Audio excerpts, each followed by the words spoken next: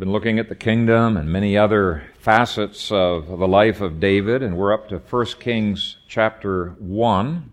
You can either turn in your bulletin or in your Bibles to that passage. And I'll just point out very quickly that we're going to be having to bounce around as we get to the end of his life. Last week we looked at 1 Chronicles 22, but if you look at the next verse in 1 Chronicles 23, it indicates that this chapter, 1 Kings 1, occurs between chapters 22 and 23 of 1 Chronicles. Okay, so we have to bounce around a little bit to keep in chronological order. But 1 Kings 1, beginning at verse 1. Now King David was old, advanced in years, and they put covers on him, but he could not get warm. Therefore his servants said to him, "Let a young woman, a virgin, be sought for our lord the king, and let her stand before the king, and let her care for him, and let her lie in your bosom, that our lord the king may be warm." So they sought for a lovely young woman throughout all the territory of Israel, and found Abishag the Shunammite, and brought her to the king. The young woman was very lovely, and she cared for the king and served him, but the king did not know her. Father, we thank you for your word. It is our desire to not only understand it, but properly to apply it. We pray for your blessing as we continue to worship with the thoughts and the meditations of our hearts. In Christ's name we pray. Amen. Well, that beautiful woman, Abishag, is introduced immediately before the rebellion of Adonijah, and it's grouped this way in part because it's giving us a pointer to the fact that later on, she is going to be a key as to why Adonijah is executed by King Solomon. But he did not just include this paragraph for literary purposes or to weave a tight story together. I believe that this is a very vivid reminder of how culture can blind you to compromise. And I think any one of us can easily be blinded to truths that are in the Scripture simply because we've adopted the thinking of the culture, the world that is around us. Now, this incident, admittedly, seems so bizarre to us Westerners. We wonder how in the world that David could have even considered this arrangement, let alone to have agreed to it. It's just weird, and here he is, a man after God's own heart. So what's going on? That's what we're going to investigate today. And I think to be fair to David, hindsight is a lot better than foresight. And from hindsight, we can clearly see that this is unethical on at least 4 levels. It's unethical, we saw, for kings to have more than one wife. That's quite clear in Deuteronomy 17. And yet David was culturally blinded to that sin in his life. Secondly, getting married with no intent or at least no ability to consummate the marriage is a form of defrauding.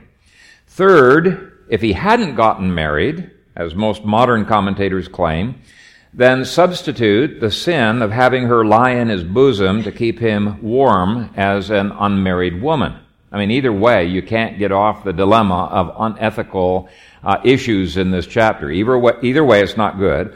And then last, using a woman to fulfill David's needs, but closing off all opportunities for her to fulfill her needs is a problem. Now, even if you question 1 or 2 of those points, I don't think that there can be any controversy over the fact this was an unethical decision. Almost everyone agrees on that.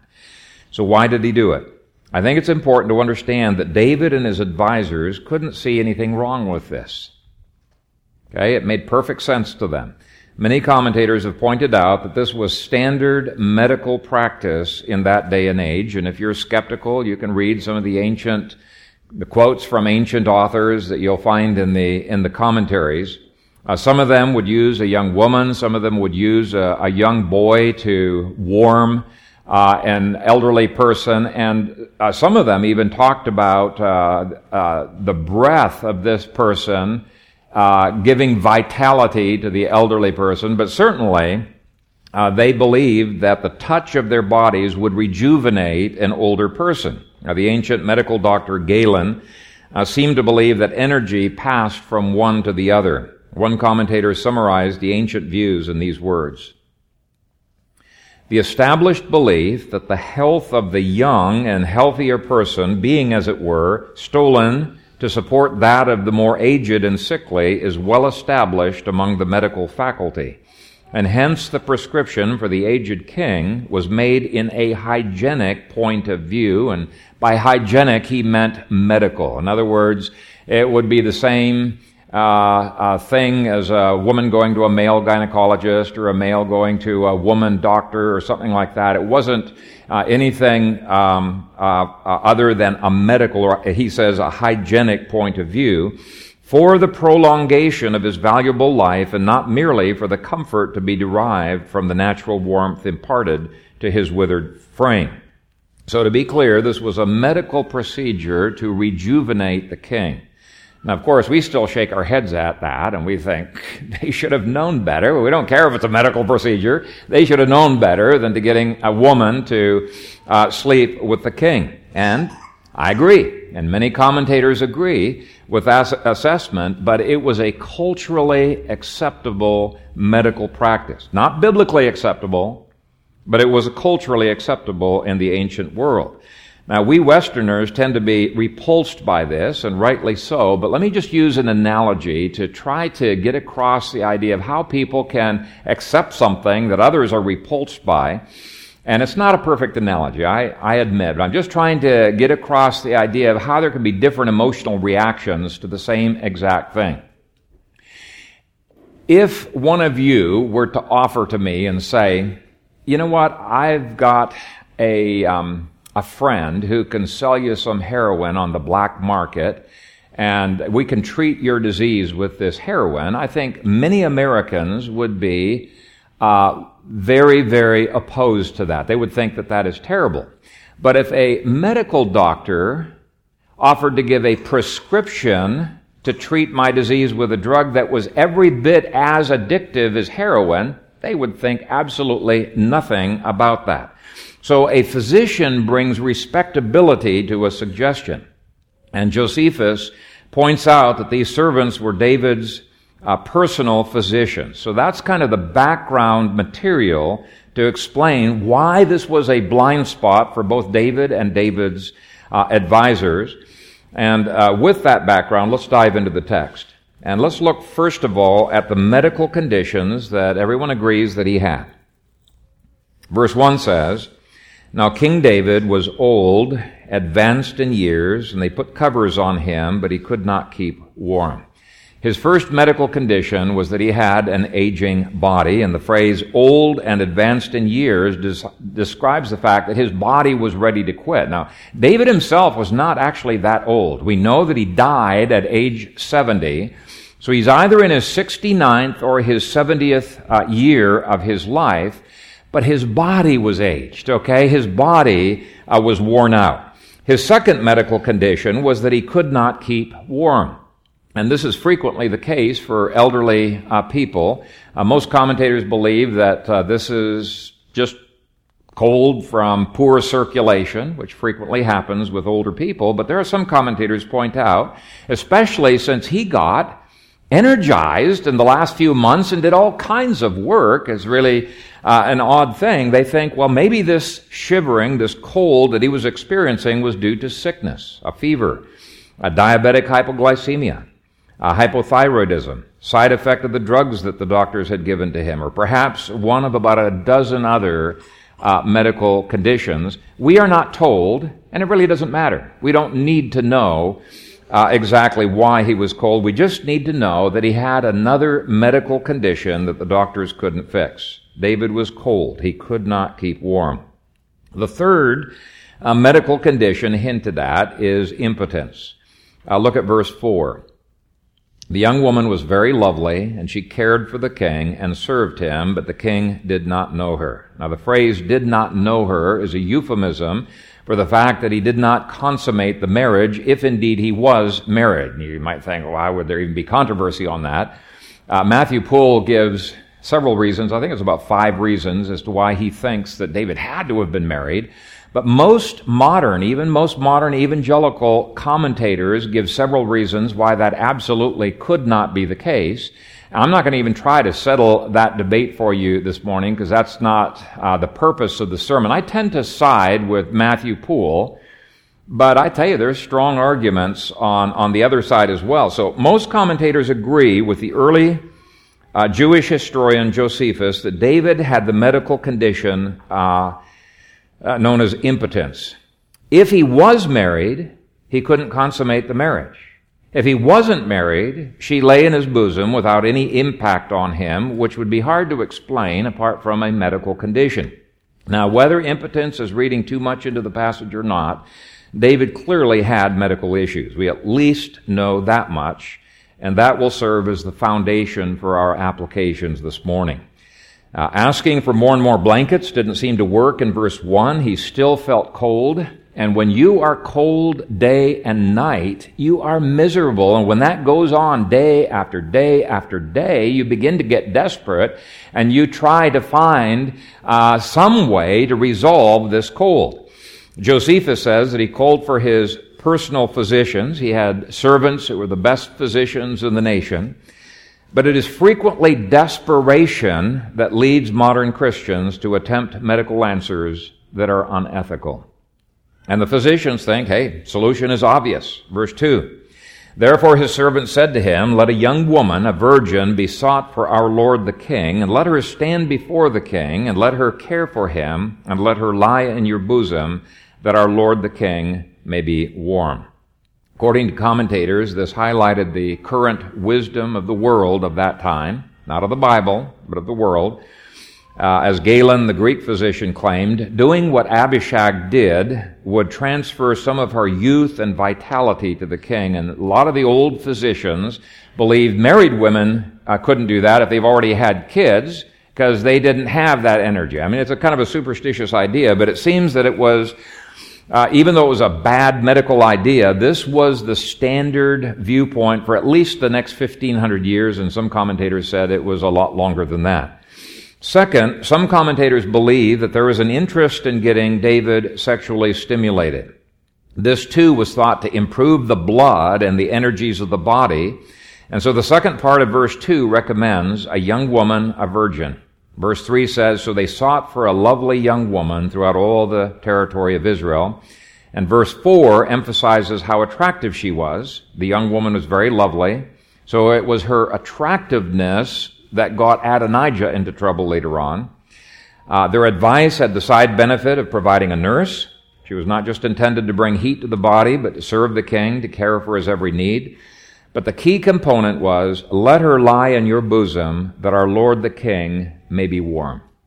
If it wasn't for his coldness, Abishag would not have been sought. This was the solution to his shivering. Okay?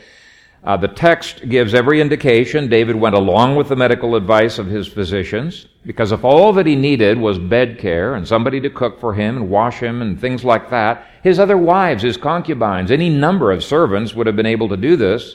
There was more intended than simple nursing, and there is no evidence that David questioned their reasoning. By going along with their advice, he's not just getting a nurse. She is there to warm him. She is his medical solution. Okay? And whether you think he is married to her, as I tend to believe, or whether she is not married to him, as modern commentators believe, I think it's still a strange viewpoint that they held to. Not to David. And I just want to show that we are really not so different from David. It's so easy to point the finger at people in hindsight, but we are really not so different from David. For some reason, when experts give medical advice today, they are rarely questioned. But physicians do not stand in the place of God, and I think it's so important that we learn to think critically rather than just blindly accepting the advice that they give before acting on it.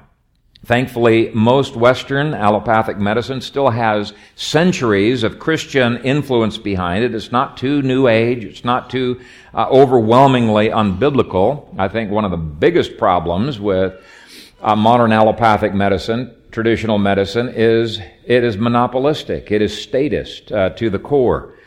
But let me give you some examples of allopathic medical advice that has been given by Christian physicians that I believe has ethical problems. And people follow the medical advice just as naively as David did. Believe it or not, there are still Christian medical doctors who are willing to insert IUDs into women, even though, without any exception, IUDs are abortifacient. One Christian doctor told me that it really didn't matter that it cast off a fertilized egg because he said life does not begin until implantation. And yet the Scripture is quite clear. Life begins at the moment of conception. And I wondered at the time, how many young couples has this physician been giving advice to that this is the most convenient form of birth control, and without their even realizing it, just because they are trusting the advice of an expert, they have unwittingly been involved in aborting many fertilized eggs. To us, it's obvious compromise, but it is a blind spot for many, many Christians. Let me give you another example. This one's much more subtle. You might not even catch immediately any major problems with it. Because of the threat of medical malpractice, obstetricians frequently want women to get tests that are not needed. One of our doctors, for example, insisted that Kathy get a CVS, which is an invasive sampling of the placenta tissue. I mean, they take a needle right through your stomach into the placenta, and it's not hugely risky. They say about a 1% risk or something like that. But we didn't want to get this test, number one, because we didn't want to spend the money. We had a huge medical deduction. And secondly, because we didn't want to take any risk if there was really no value to this test that we could use. And he said, oh, no, there is value because it shows Down syndrome babies, it shows other conditions. We said, yeah, we realize that. But there's nothing you can do to cure Down syndrome in the womb. And so the only reason you'd be getting this test would be to abort the baby, and we don't believe in abortion. And she says, well, I don't believe in abortion either. But the reason she was insisting everybody had to get this test was because she did not want a malpractice lawsuit to come against her. You know, if people have done that. They've sued doctors because if I had known that my baby was Down syndrome, I would have gotten an abortion. So you understand where they're coming from. Well, the doctor didn't believe in abortion, but she was covering her tail from lawsuits and insisted that we sign a waiver if we were not going to get that test. Well, we signed it, but how many young Christian couples, they didn't even know they had an option to sign a waiver because they were not insisting on not getting that test. And so this is much more subtle, but the simple fear of a lawsuit on the part of a doctor can make them do some things that involve you in some marginal ethical issues. And it's important that Christians not feel pressured to do what is not necessary simply because an expert insists that you do it.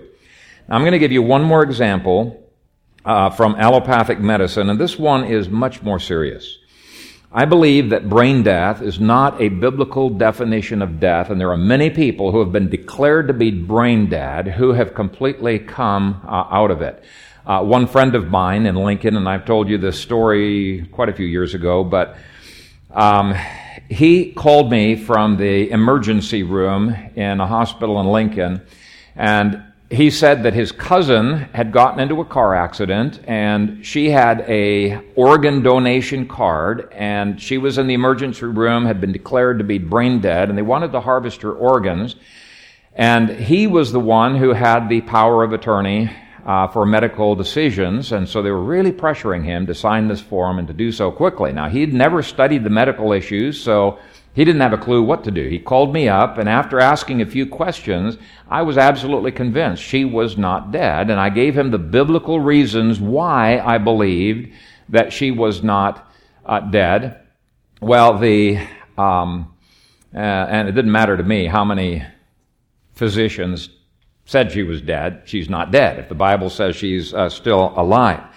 But anyway, they got really upset with him. They brought in other medical experts. They said, look, you're not an expert. Your pastor's not an expert. You need to sign this form. He steadfastly refused to do that. And I won't go through the whole tense, and it was a pretty tense saga to relate. I just want to tell you that almost exactly 2 weeks after they attempted to harvest her organs, she was up and walking around and perfectly normal.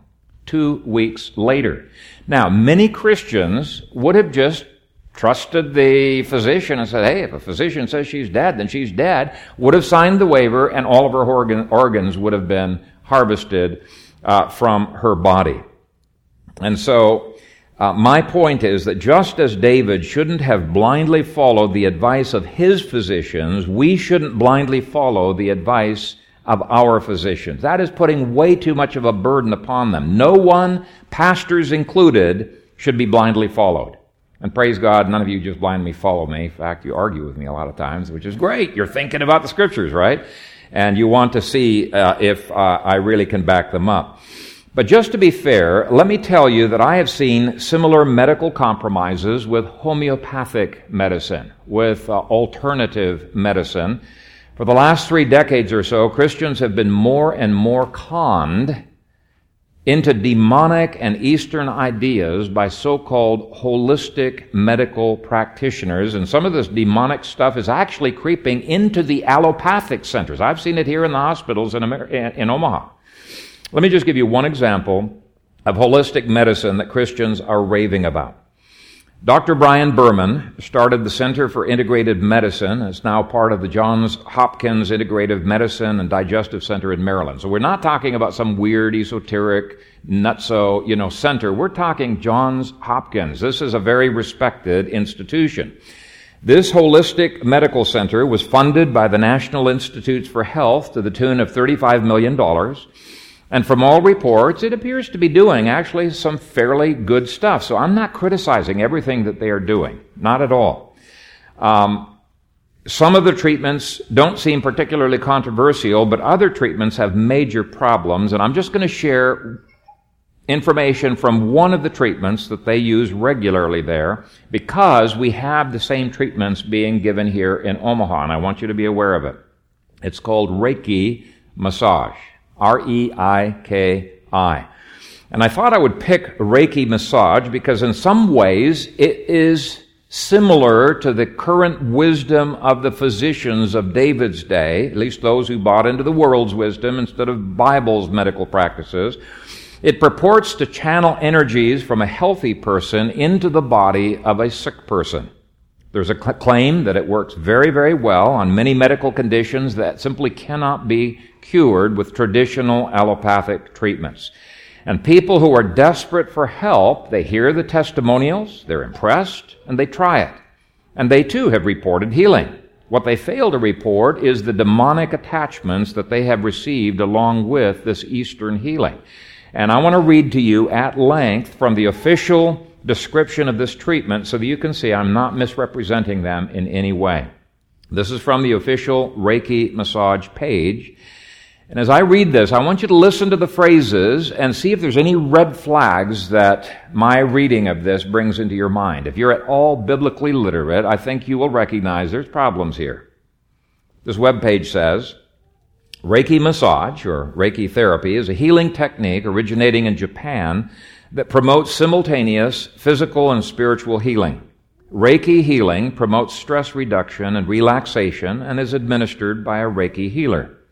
The underlying idea of Reiki healing is that a life force flows through every person, and this force can be strengthened, restored, and redirected by a careful use of the Reiki practitioner's hands. Origins of Reiki massage. The word Reiki is a combination of 2 Japanese words, Rei, meaning God's wisdom, and Ki, meaning universal life force energy. Combined, these 2 words mean spiritually guided universal life force energy. Now, I'm just going to stop there for a moment and get your pulse here.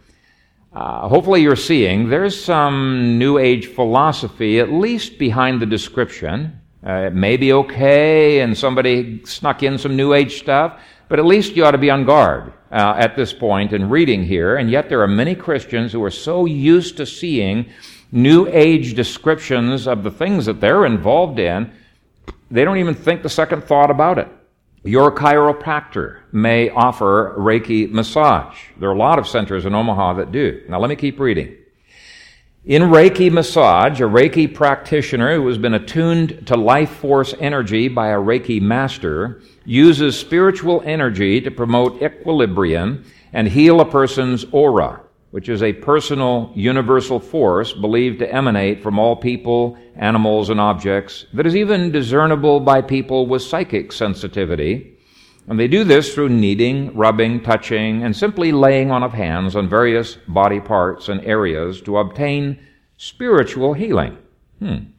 Although Reiki, a belief in Reiki energy is thousands of years old, the manipulation of this potent life force energy in a manner which is recognizable today did not evolve in Japan until the early days of the 20th century.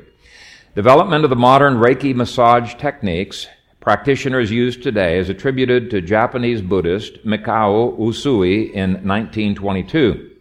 Legends say that while Usui was undergoing a traditional 21-day Buddhist training course, he had a spiritual experience that revealed to him the knowledge and spiritual power needed to practice as well as attune others to practice what he called Reiki, which initially entered his body through his crown chakra, a power center in everybody's body located on top of the head.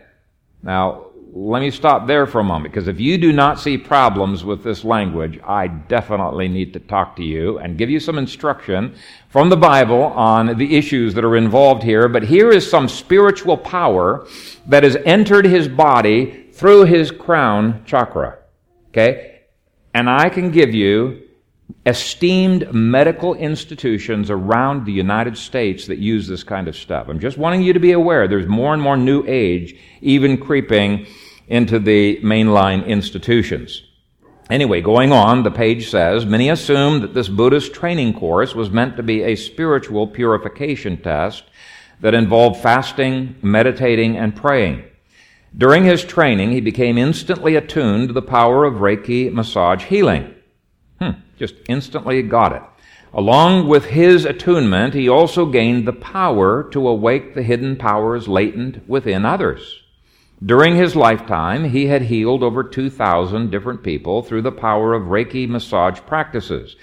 Before Mikao Usui died, he left 16 successors that went about spreading his teaching and the knowledge of Reiki.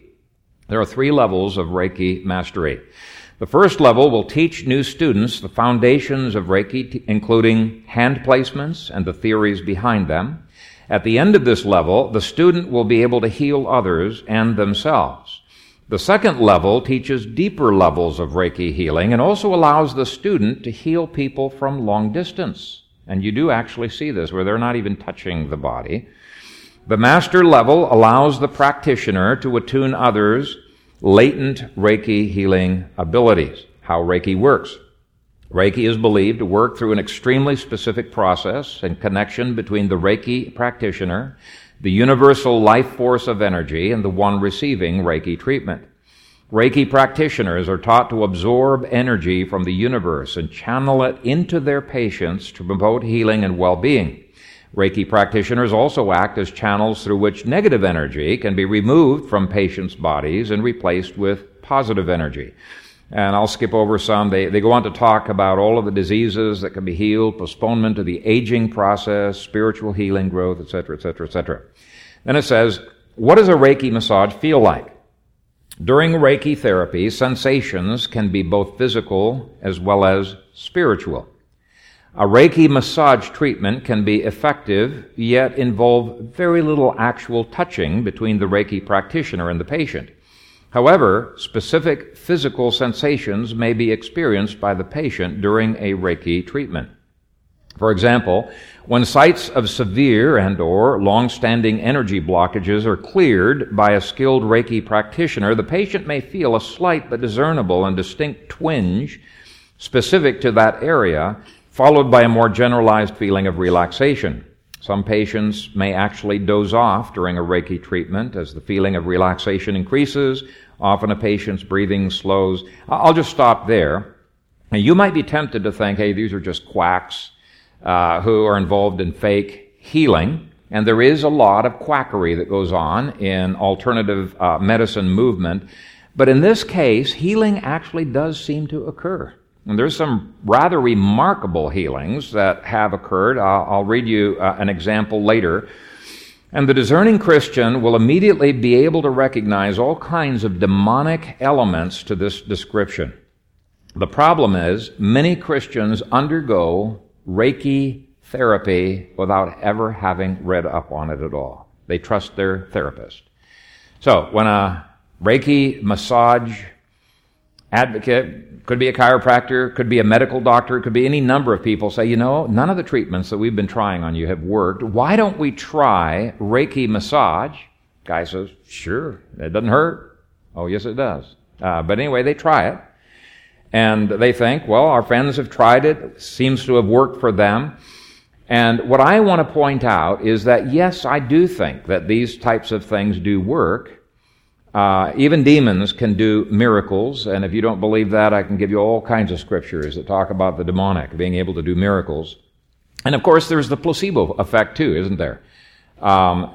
Which can be naturally explained. But I think there's a lot more than the placebo effect here. I believe that there are demonic spiritual powers at work. So that's just one of many alternative medicine treatments that this Johns Hopkins Integrative Medical Center uses. They also use acupuncture, hypnosis, Ayurveda. There's a lot of other therapies we're just not going to get into.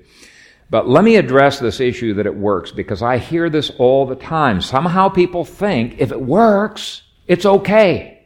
And that is absolutely not true. And by the way, you can prove just about anything with testimonials. And I can show you how you can prove just about anything with testimonials. That a therapy does or does not work is a very difficult issue to evaluate. As I mentioned, the placebo effect itself is so strong in some individuals that placebo pills, placebo shots will cure people. You're thinking, they just injected water into that person. Why is he cured? But there is a powerful placebo effect that's involved there. Acupuncture and other alternative medicine treatments have been subjected to numerous scientific studies, and there are mixed results that have come out of that. I'm not quite sure what to think of acupuncture.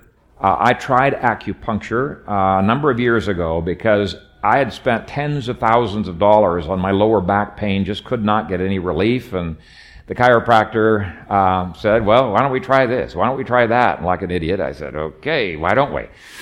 And the acupuncturist that was at that center was actually shocked, was surprised, because they worked with me over and over with acupuncture and it had zero effect. Now, it may be because I was a little bit suspicious, and so I went into that thing all the way through, praying against the demonic. Lord, if there's anything demonic about this, I pray that you would bind their powers, or it may have been just some other reason. I don't know, but I do know this. There is enough occult background to some of the alternative therapies that I was utterly foolish to even go into the offices there. I'm opening myself up to danger. Why? Because when a place like that, and some of these chiropractic offices are swarming with demons, when a place like that is already dedicated to the occult and you go in, you can have demonic attachments. It is something that we simply cannot ignore. Now, let me give you a humorous example of how things can work. Out in Ethiopia, they have a treatment. They had all kinds of barbaric treatments, but one of the treatments that they had for pain was to get a red-hot poker and burn you. And you say, well, what's the theory behind that? Well, they thought pain is caused by demons, and if we burn that place, it will scare the demons. It will drive the demons out. So my friends had burn marks all over their body, especially on their foreheads, from headaches. And I asked one of them, does that really work? And he said, oh yeah, this works great. And I asked my other friend, who's a little bit more influenced by Western ideas, he said, yeah, it works. After you've been burnt by the hot poker, it hurts so bad, you never complain about your pain again. Okay?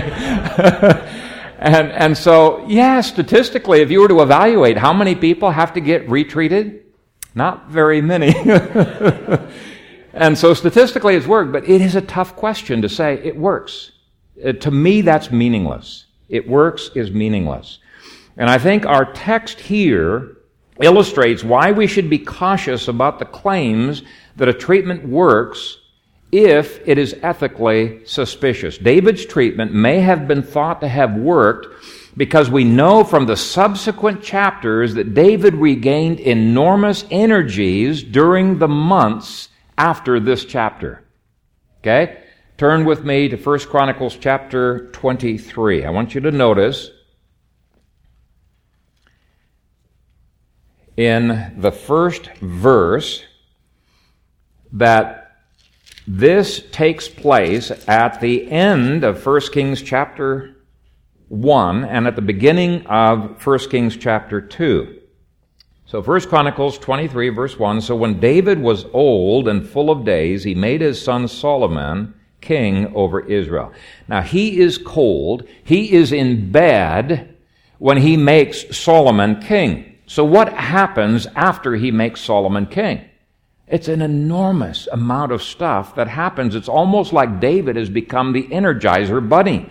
In verse 2, he gathers all Israel together. He numbers the Levites, and by inspiration, he assigns them the new duties that they're going to have in Solomon's new temple. In chapter 24, he writes down detailed divisions of the priests and the Levites. Chapter 25 deals with the musicians and the enormous number of instruments that David invented and that he actually crafted. In fact, you look at that chapter, it wears you out thinking of all of the work that David was involved in there. He has enormous energy. Then you get to, and by the way, that was all done by divine inspiration. This was not a humanistic innovation. It was divine inspiration. But chapter 26 deals with the divisions of the gatekeepers. Chapter 27 deals with military divisions. Then the second half of that chapter, other officers. And in chapters 28 through 29, David gives temple plans in great detail. Now here's the point. Commentators are puzzled how a man who was unable to even maintain body heat in bed can suddenly do so many things. Some might attribute it to the Reiki therapy that this young woman has done, with her energies going into his body, and look, it works. Not. Others might attribute it to the fact that maybe he was sick, had a fever, he got over it, and he's out of bed. Others say, hey, this happens all the time with the elderly. You can go for a long period of weakness, and all of a sudden you come out of it, and you're strong. You're able to do a lot of things, and there's all kinds of different explanations.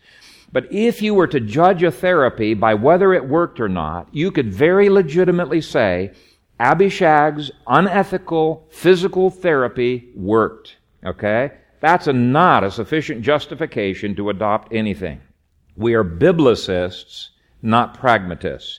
And I found it interesting that when David Friedman did a piece of investigative journalism on the Johns Hopkins Integrative Medical Center and the alternative medicine at Mayo Clinic, he talked with a traditional doctor who shredded the place as being completely unscientific. But that traditional doctor, Dr. Steven Salzberg, showed his own inconsistent pragmatism that was utterly unscientific. So let me just read you the end of Friedman's article.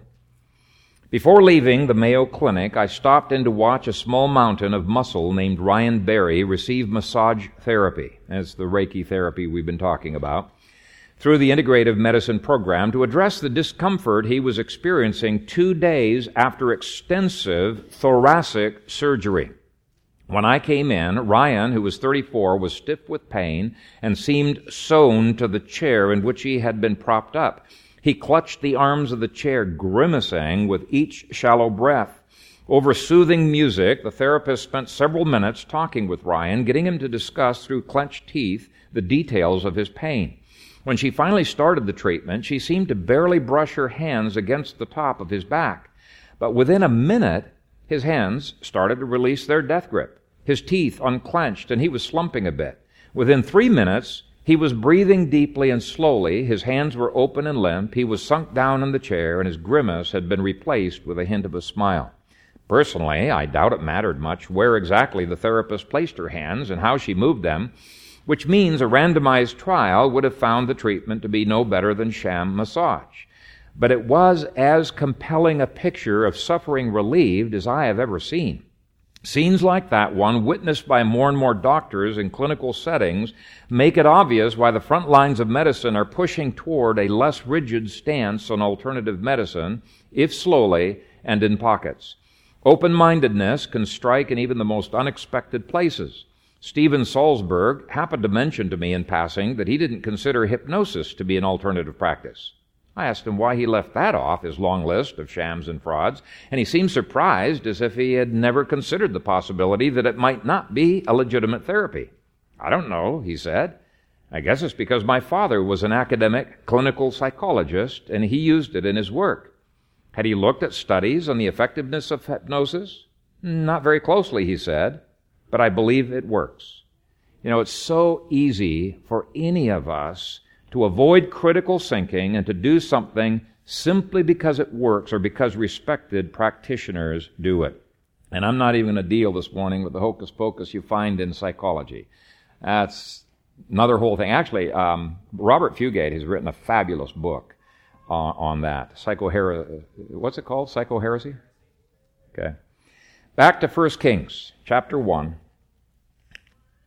And verses 3 through 4. David's physicians wrapped their suggestion in reasonable-sounding language and found an attractive-looking girl. Now, if they had come to David, and if they had found an ugly hag from a Philistine city who had VD and tuberculosis and said, hey, this hag here is quite willing to warm your body because she's not afraid of catching your diseases, he would have just dismissed it out of hand. But because this therapy that seemed like it would work, was wrapped in such a beautiful package, looked beautiful, he received it.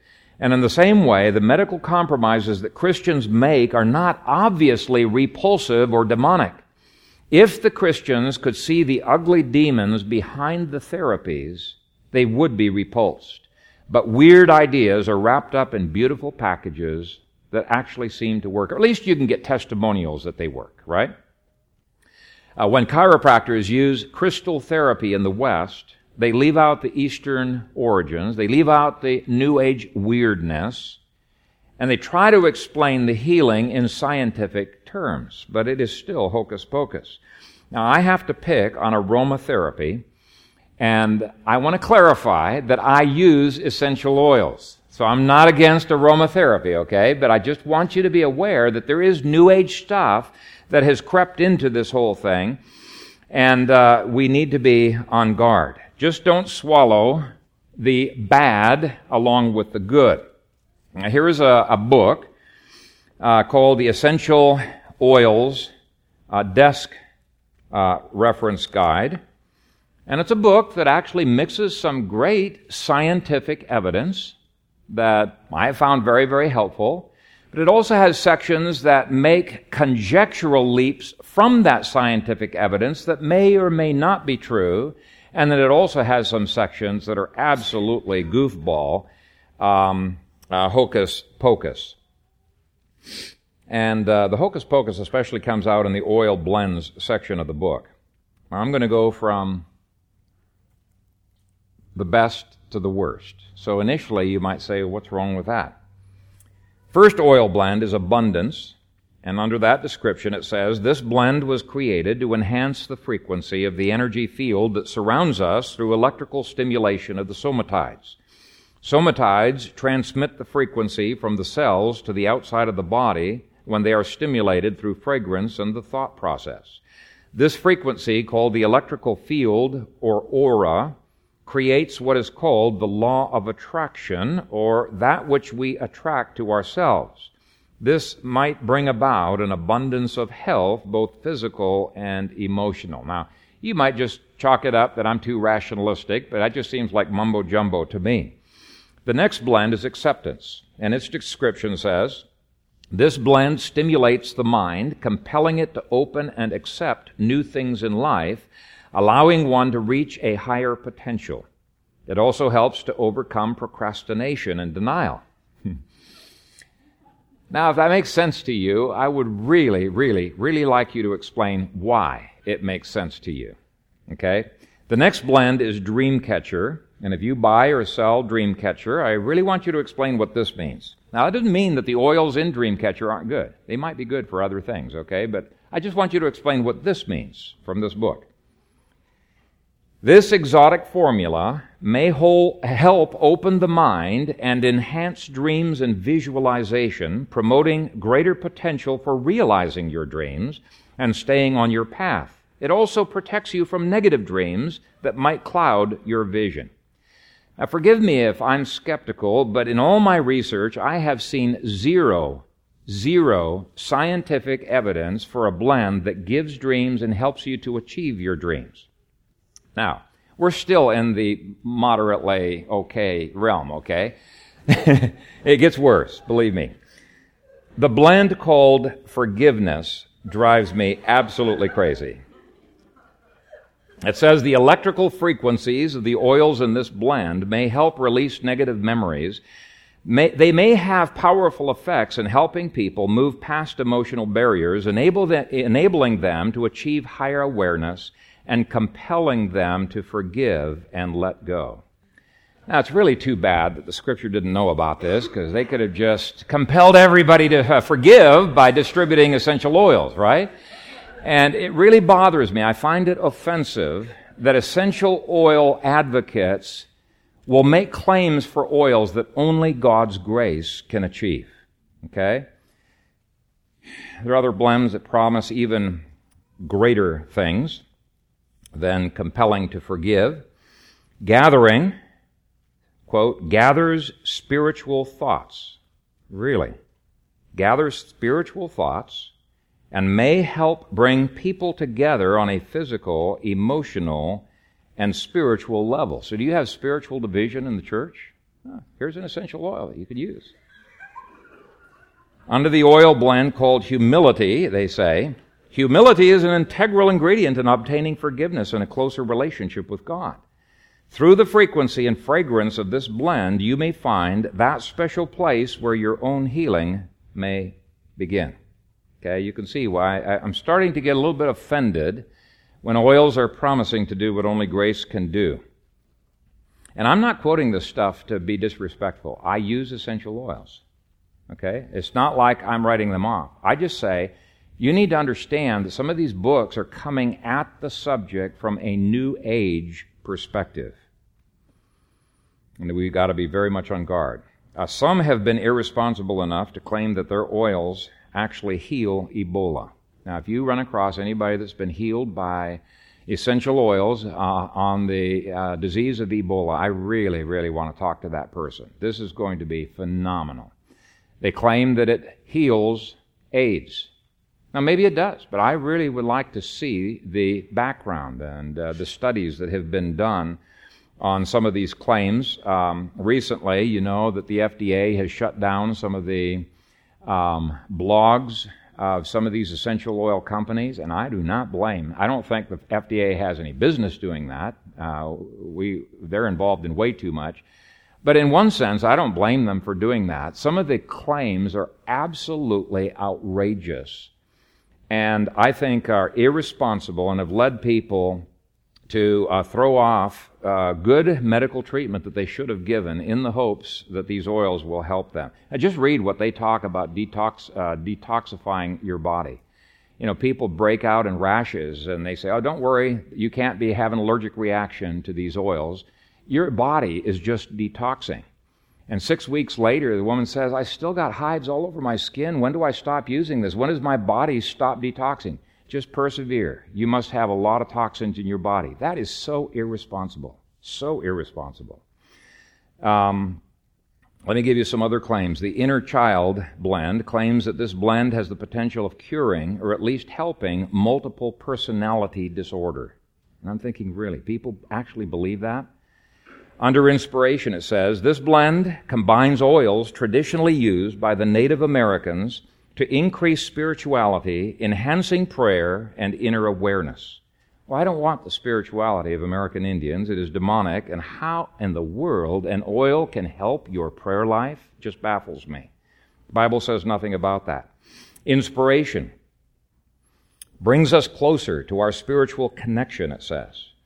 So hopefully you're getting the point. There is a New Age philosophy behind the descriptions of these oils, and even the places that use scientific language often fail to reference any scientific studies. I would think there'd be a footnote on some of these claims that shows the double-blind studies that have been done on some of their extreme claims. You don't find that.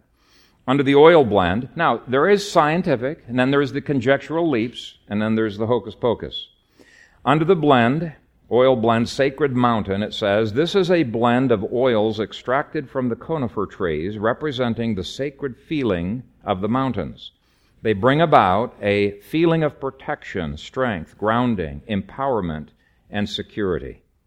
Now, I'll be the first to admit that there's a lot of good that is in this book, but it is important to understand the New Age presuppositions that drive the research and that drive the interpretation of the research. And too many Christians take this book and other books like it as gospel truth.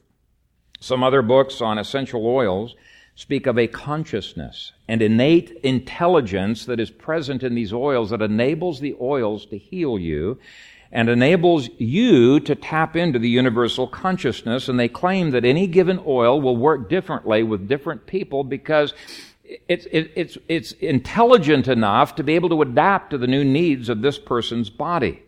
One motivational speaker at a Young Living national conference called essential oils, quote, little bottles of God. Okay, another seller tried to Christianize the New Age stuff by calling the innate intelligence in the oils a Christ consciousness. Okay, that's even worse, if anything, because now you're getting into syncretism.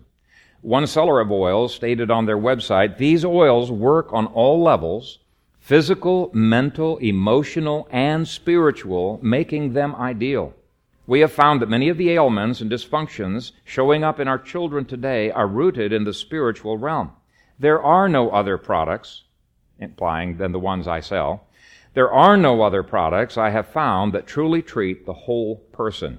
These oils work in total alignment with the body's own divine intelligence and innate self-healing wisdom. Now, I'm going to trust your judgment enough to not have to point out the obvious, but these are heretical statements, and yet I have talked to Christian salespeople from different oil companies, including Young Living, salespeople who have justified them.